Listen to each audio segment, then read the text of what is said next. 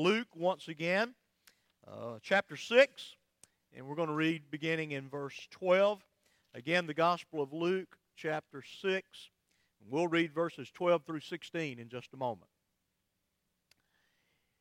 I want to look at another episode from probably the early third of Jesus' earthly ministry, in which he determines to associate himself and invest himself in 12 individual men.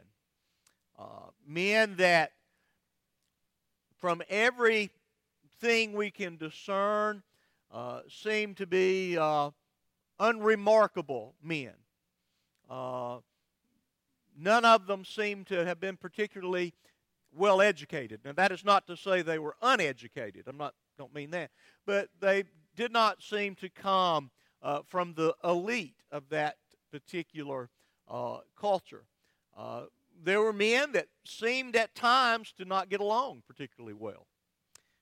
There were men that were quite flawed. And at times, these men, which we remember as the 12 original apostles of Jesus Christ,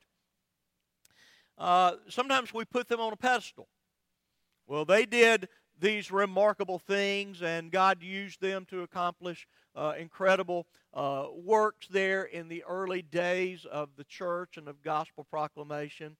And then here I am, and I can't really do much, and so God's just not going to use me in a great way. But it seems to me, as we look at these men, these particular men, and again, Christ's call to them, that it should be an encouragement to us. It shouldn't be intimidating to us that we cannot be used by God, but it should be an encouragement to us that indeed, if God can use, again, in the words of John MacArthur, 12 ordinary men, and that's exactly what they were, very ordinary men. If he can use these particular men to do the incredible things that still are bearing fruit 2,000 years after they passed off the scene, then certainly God can use us to do incredible things. No matter how limited you think your giftedness or your intelligence or whatever it is, however you would assess yourself. Maybe you think, well, I'm in poor health, or I can't do this, or I can no longer do that. But God can use you. And I think the emphasis on the call of these men that we remember as apostles is not on the incredible things that they could do, but it's the incredible things that God did through them. That they were simply willing to learn. And they were willing to grow. And maybe most importantly, they were willing to go and to ultimately suffer for this one that they would know as their Lord and their Master and their Savior. Well, that's the same Jesus that we serve today. And He's still our Lord, and He's still our Master, He's still our Savior, and He's still raising up people that He will send into the world. Not necessarily to Tanzania, although don't rule that out, but going into your workplace tomorrow, going simply into your home tomorrow, going wherever God places you for the sake of the fame of Jesus Christ, for the sake of the expansion of His kingdom, for the sake of the proclamation of His gospel. So let's look this morning at these ordinary men that God indeed used for an extraordinary purpose. Again, Luke 6:12. In these days, He went out to the mountain to pray, and all night He continued in prayer to God. And when day came, He called His disciples and chose from them 12, whom He named apostles. Simon, whom He named Peter, and Andrew his brother, and James and John, and Philip and Bartholomew, and Matthew and Thomas, James the son of Alphaeus, and Simon, who was called the Zealot, and Judas the son of James, and Judas Iscariot, who became a traitor. Pray with me, if you will, now. Father, once again, we thank you for your word. It is your word given through your Spirit, and it's given for our understanding, for our instruction, for our encouragement. Lord, I pray that you would give me the ability to communicate your truth and give those who hear the ability to understand, and then that your Spirit would apply these things so we may walk faithfully with you and before you. We ask these things in Jesus' name. Amen. Jesus has spent the earliest days of his earthly ministry in the region north of Jerusalem, known as Galilee, around the Sea of Galilee, the area in which he grew up, adjacent to the little town of Nazareth. Jesus has spent his time up there. He's gained a certain amount of fame, a certain amount of credibility. He's proclaimed the truth, and the power of that truth has been transformative for many who heard it. But also that very same truth and the power that he demonstrated in association to that truth has attracted more than a few who would oppose him and who will continue to afflict him throughout the course of his earthly ministry, and even oppose the church throughout the balance of their lives. And so while Jesus is in these early stages, traveling around from town to town, speaking in the synagogue, speaking in the open air, he comes to a point in this ministry where he discerns that it is time that he is going to align himself, he's going to closely associate himself with 12 particular men. They are men that are going to be chosen out of a larger number. Again, there are a number of folks that have been attracted to Jesus. Many are believing in the message that Jesus Christ has been proclaiming. And so Jesus these men have been associated with Jesus. They've heard his message. And whether it's hard to know how much personal interaction they had with Jesus before this particular time. Obviously, we saw last week that Jesus particularly and precisely called Matthew from his tax collection booth and said, "You're to come and follow me." And then at a later point, he's included in this band, the smaller band of disciples. And so many times in the Bible, you will see the word crowds, where there are crowds that are following Jesus. Or even occasionally, they're going to say they're disciples that follow Jesus. Okay? And neither one of them necessarily means that all of those in these groups were believers in the Lord Jesus Christ. John specifically says in John 6 that when Jesus taught them some hard things, that many of the disciples heard this and then they walked away. And as much as we love to assault and assail the Apostle Peter, when Jesus asked him, "Do you want to leave now too? This is getting kind of crazy now, Peter." He said, "Well, where else are we going to go? It's you that have the words of eternal life." And so it wasn't that Jesus saw the power demonstrated in the miracles. It's Peter heard the message by which his life was being transformed. That was the miracle that kept Peter faithful. And that's the miracle that will keep us faithful, is the work of God in our individual hearts that is heard through the proclamation of his gospel. And so these men heard Jesus' message. They were attracted to him. They saw the unique power being displayed in his ministry. We've seen in this gospel thus far miraculous healings that were certainly verifiable. They were known through the community, and these crowds were coming to Jesus to be healed. And so Jesus decides it is now time. And so as a part of his long-range plan, as a part of his strategic plan for what he's going to work out to establish what will become the church, he aligns himself with these particular men. And so let's look, first of all, in verse 12, at the timing of the call. In these days, in these earlier days, in this early part of his ministry, in the first year of his ministry on earth, Jesus begins this phase of his ministry with prayer.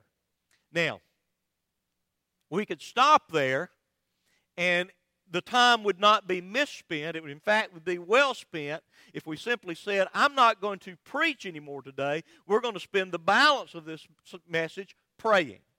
that God would do great things in us, great things among us, and great things through us. That would be time well spent. We're told that Jesus, the incarnate Son of God, who was perpetually filled with the Spirit, he never knew a time in which he was not filled with the Spirit. Now, as I look out on you today, I'm going to make kind of an assessment. And if I'm wrong, you can correct me as you leave today. You often do, okay? That, the time for when I stand in the doorway, that's correction time. I'm kidding. For the pastor. But I'm going to assume that there be at least have been moments in your life since the time of your conversion that you have been less than filled with God's Holy Spirit. Would that be a fair assessment?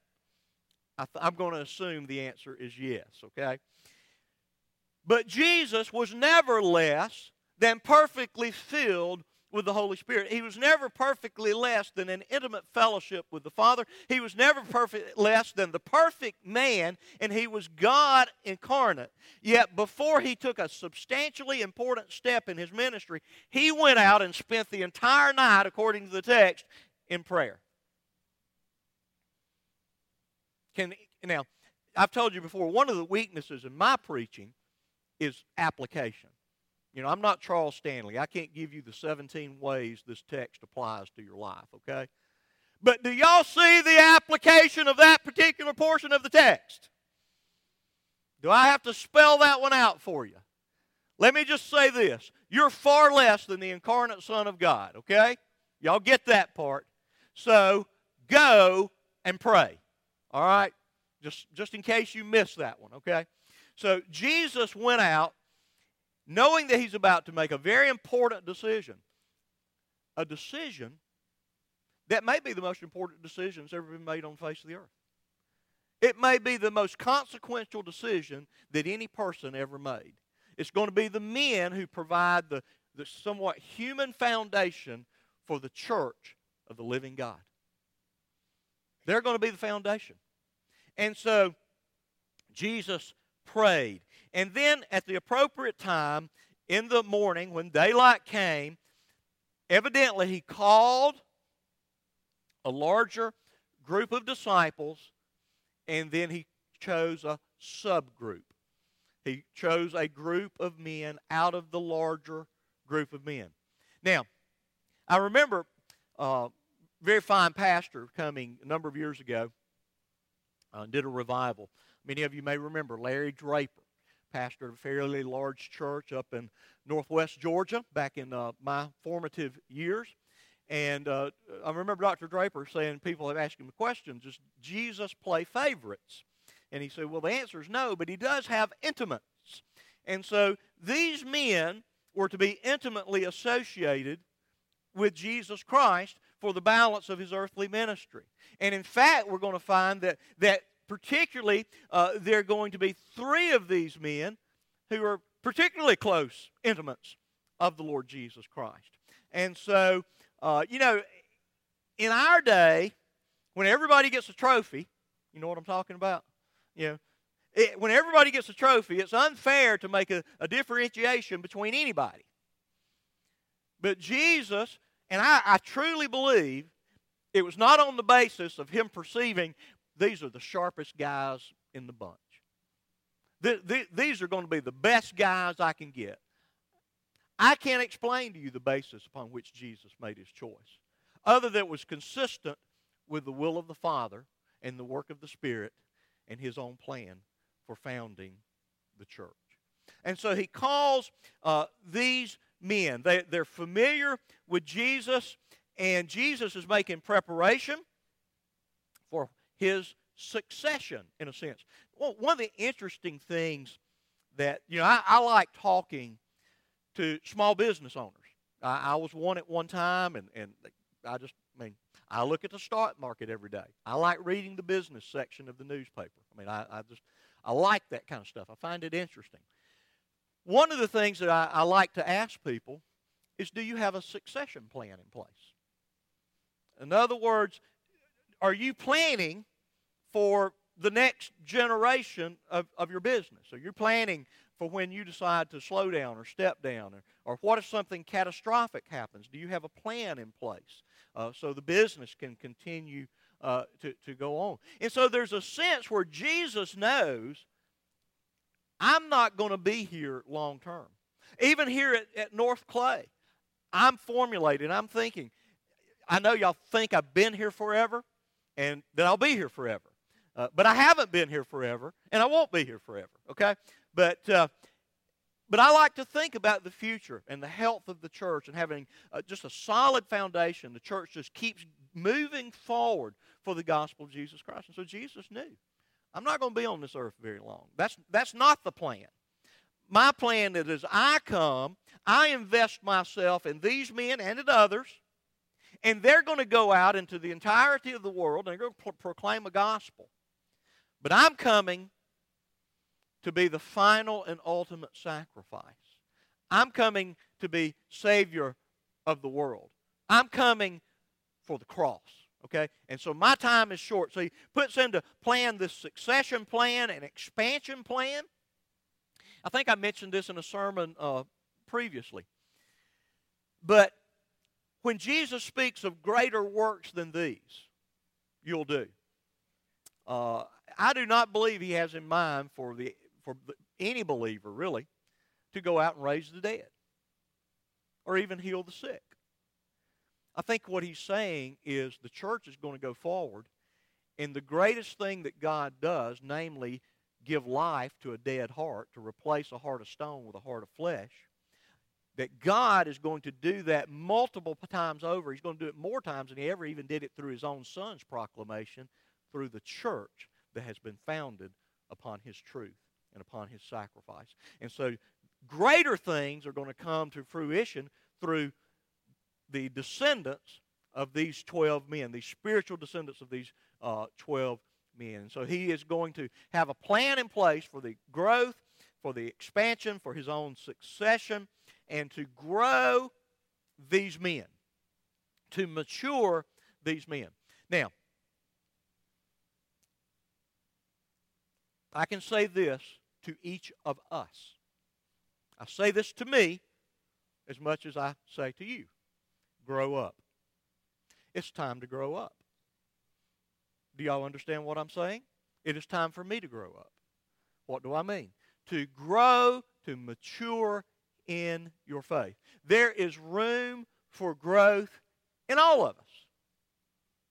And so Jesus invested in these men to mature these men. And, you know, ministry has its blessings and its enjoyment, and it's largely a very enjoyable thing for me, but it has its frustrations and disappointments. You get hurt when people walk away. You get hurt when you hear people say, you know, I've been doing this 16 years and you still think that? You know, I haven't rooted that out of you by now. You know, on and on and on. Here's the incarnate Son of God spending day and night with these guys. And I know he had to think at times, these guys are still the yahoos I called 2 years ago. They're still, their heads are still as hard as rock. They're not getting it. And Jesus was the greatest teacher who ever lived. So, it takes time. It takes time to mature a disciple. It takes patience. So, now, these guys, because they knew Jesus, they heard him, and I can't believe that they were not aware of the controversies. That the people maybe that they had already admired, the Pharisees, and maybe even the Sadducees, although the Sadducees may not have been really that popular because of kind of their elitist attitude. But they were already at odds with Jesus. They were already quizzing him. They were already indicting him. And so, when Jesus singled them out, very likely they had at least some suspicion this could be a tough road, because we're going to be fighting City Hall. We're going to be fighting against the establishment. We're going to be upsetting the apple cart here. Now, again, we can debate to some degree what they knew and what they understood, but certainly they knew that Jesus was indeed a controversial individual. But yet, he calls them and they accepted his call to come and to follow him in this unique role of apostles or disciples. So let's look at the nature of the call there next. Disciple, apostle. Disciple is used sometimes very broadly of those who believe in Jesus Christ. And let me again remind you, there is no such thing as a convert, as a believer, as a Christian who is not a disciple of the Lord Jesus Christ. You cannot, if you hear somebody, and it's often said in testimonies or, back in the day, I was a believer, but I wasn't a disciple. Now, you may have been a very bad disciple, a very rebellious disciple, but if indeed you were regenerate, you're born again, you are a disciple of the Lord Jesus Christ, okay? And so these were special disciples. And then even in some broad sense, in fact, this question came up in Africa because I made the comment about there being no more apostles. I said, now in a general sense, apostle is simply someone being sent. So a messenger, sometimes with a certain amount of authority of the one who sends them. And so in some sense, yes, every person who has ever believed in the Lord Jesus Christ is an apostle because we're sent. We're not called to sit. We are called to be sent. Okay? That was kind of quick, wasn't it? Did y'all get that? Your calling is not just to sit. Okay? Your calling is to be sent. And it may be just sent across. I'm not saying you got to go to Africa. I'm not even saying you got to go to Penson. But you got to go somewhere. Sent by God to do his work. But there came to be, and one of the interesting things about the Bible, we have to discern what it says and then what it means and how it applies. Does the Bible imply that every person that believes is an apostle in the sense of this original 12 men? Does the Bible mean to imply that everyone, or maybe some unique individuals, are going to have the same type of ministry and the same type of giftedness of the apostles? Folks, that's an important and an ongoing question. It's really bigger. If you've been like me, I was Baptist before I was born, except really if you understand what a Baptist is, that's not true. Did you know that? Even though I was on the cradle roll, you cannot be a Baptist until what? What? No. Who said that? Be in my office after church today. I need to talk to you. I missed that. No. You cannot be a Baptist because by definition, the Baptist movement was founded on regenerate church membership. That is the defining element of Baptist, not baptism by immersion. It's a sign, but we believe in regenerate church membership. We believe that church roll in Diane's computer in there or in her desk or wherever it is, that those people on there, you better think about this one. This has a lot of implications. If a person's name, listen to me. This has an ouch factor in it, for me as well as you. Every person whose name is on the roll at North Clay Baptist Church, you're in effect saying to them, I believe you're born again, I believe your sins are forgiven, and if you die tonight, I believe with all my heart you'll be in heaven. You better be careful who you say that to, because there are people in that church roll in there who haven't been here in 3 years or more already. Yeah. But yet, by our silence, we're celebrating they're in good standing with God. And their blood will not be on my hand. We're all good. We're all good here. Better think about that one. All right. So, Jesus calls these men to a unique, once and for all, one-of-a-kind relationship with Him. Peter remarks after the interchange with the rich young ruler, in which that young man walks away unconvinced of Jesus and the message that Jesus gives to him. He says, well, we've left everything. They did. I don't understand exactly what went on. Pardon me. Here's the Apostle Peter. He and his wife are going to the crusade, the tent revival where this Jesus boy's been preaching. They go down, and Peter goes, well, hon, what you think about that guy? I kind of like him. I don't know, Peter. Man, he's kind of crazy, isn't he? He sure is upsetting a lot of people. Well, but yeah, he's so powerful and he connects with us. And I sense something deep in my heart that what he's telling us is true. And they keep rocking along, and then Peter walks in one day. Hon, you're going to have to sell the Mercedes out in the driveway. We're putting a for sale sign in front of the house and the lake house and the beach house. And, hon, I'm going to liquidate the fishing business. I've signed up to go follow Jesus. You have done what? That's a little extra biblical revelation. But they did. I've always been kind of curious how they did it. Life was different culture.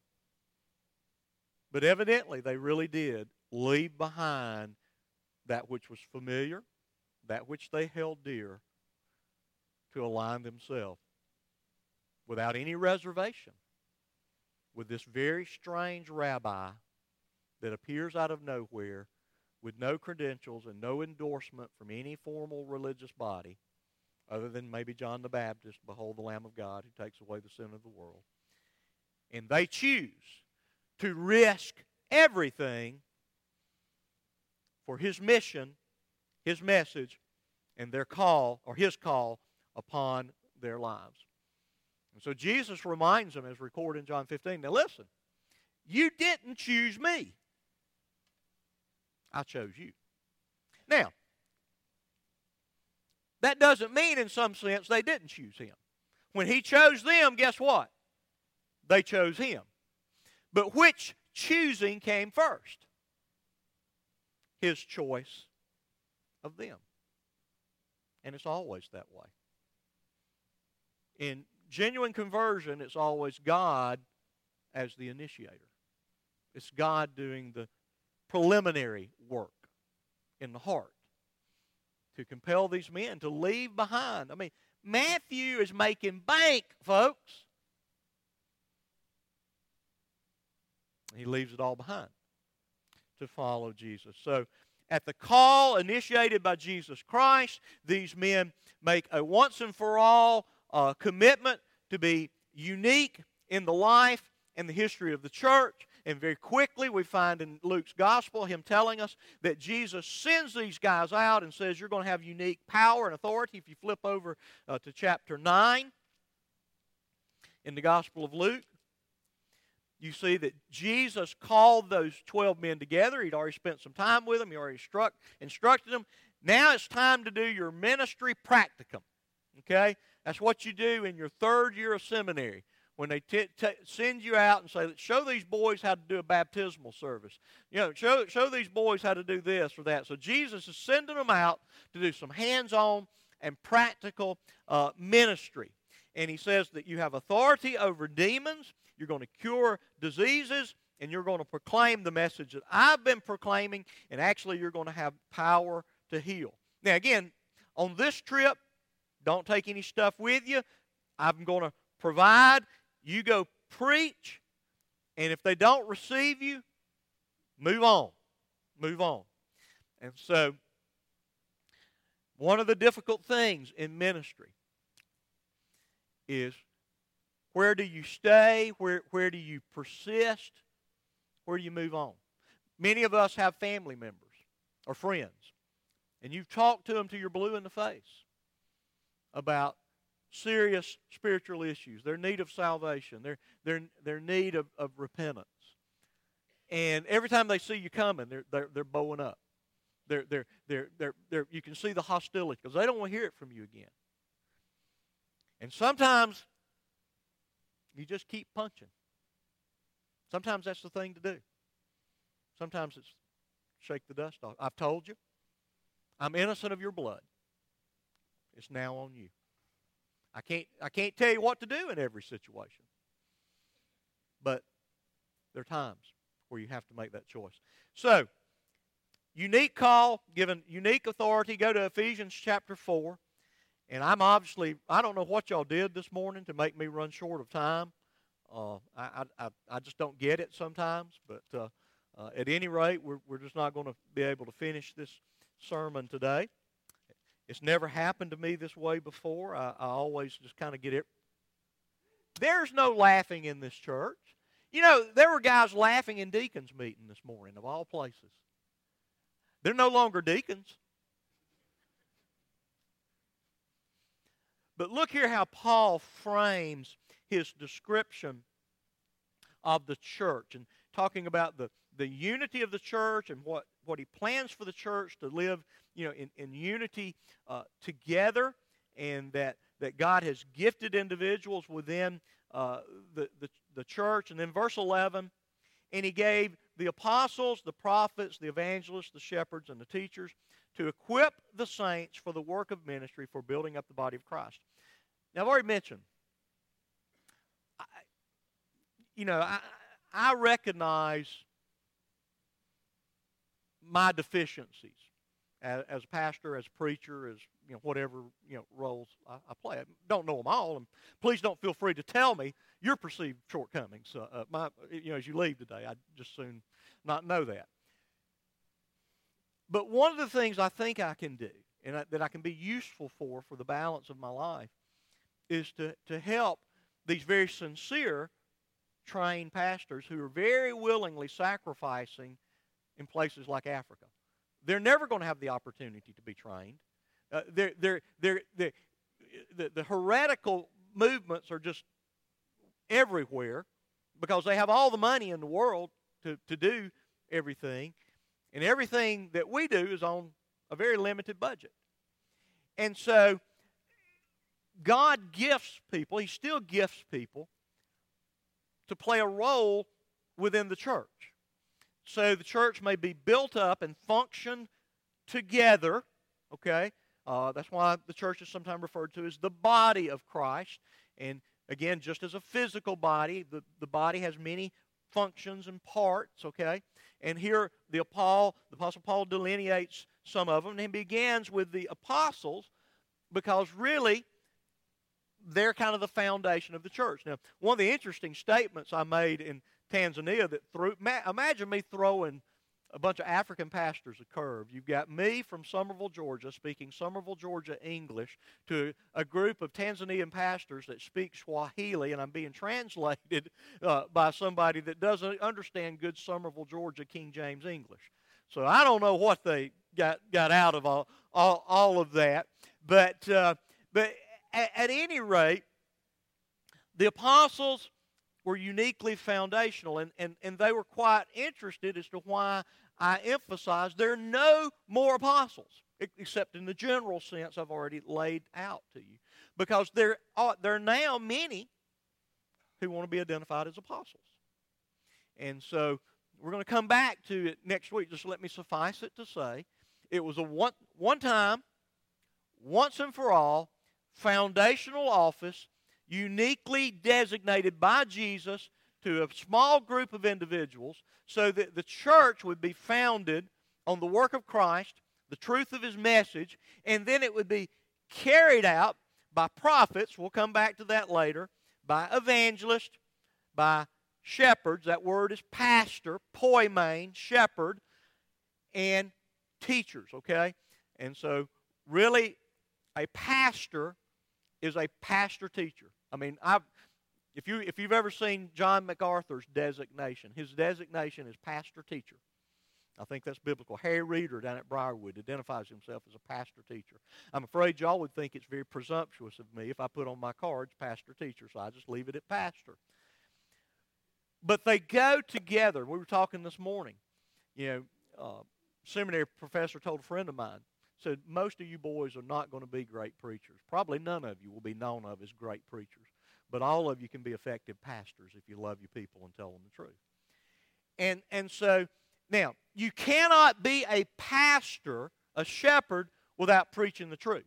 Now, it may not sound real eloquent, it may not be incredibly compelling all the time, but it's got to be truth. But you love your people, you shepherd your people through the difficult times of life with the truth. Okay? And so, I carry on the work that's been handed down through these foundational individuals, namely these apostles that Jesus called on this day that Luke describes for a particular moment in his history, for a particular plan that would go far beyond his life and ultimate death and resurrection from the grave. Okay? And so these men, as we'll see next time, they were not in any shape, form, or fashion special. They were very, very ordinary. But I think the key for our encouragement from their lives and their ministries is that because of the work of God's Holy Spirit and their conviction about the truth of the gospel they proclaim, God did extraordinary things through them. And folks, He's still doing the same thing. He's still doing the greater works than these. If you proclaim the gospel and one individual is saved, guess what? That's a greater work. That is a greater work. And so we'll come back to this next time, but continue to think. These guys are not there for you to be humble, to be a mirror for your imitation. Okay? They're a mirror for your identity, to see that God uses very simple, very fallible, very frail men to accomplish great things. Let's pray together this morning. Father, we thank you for your word, for your truth, for the reality of your presence and your power in us and among us. Lord, we pray that we would be encouraged, that we would be equipped. God, that's your plan. You enlisted these 12, and they enlisted others, and for 2,000 years we've been enlisting. We've been enlisting. We've been enlisting. And entrusting this message of the gospel to others who will be reliable to rightly divide for the growth of your kingdom, for the growth of your church. Lord, I pray your blessings on those gathered here today. May we be found faithful. May we serve you in a way that pleases you. In Jesus' name we pray. Amen.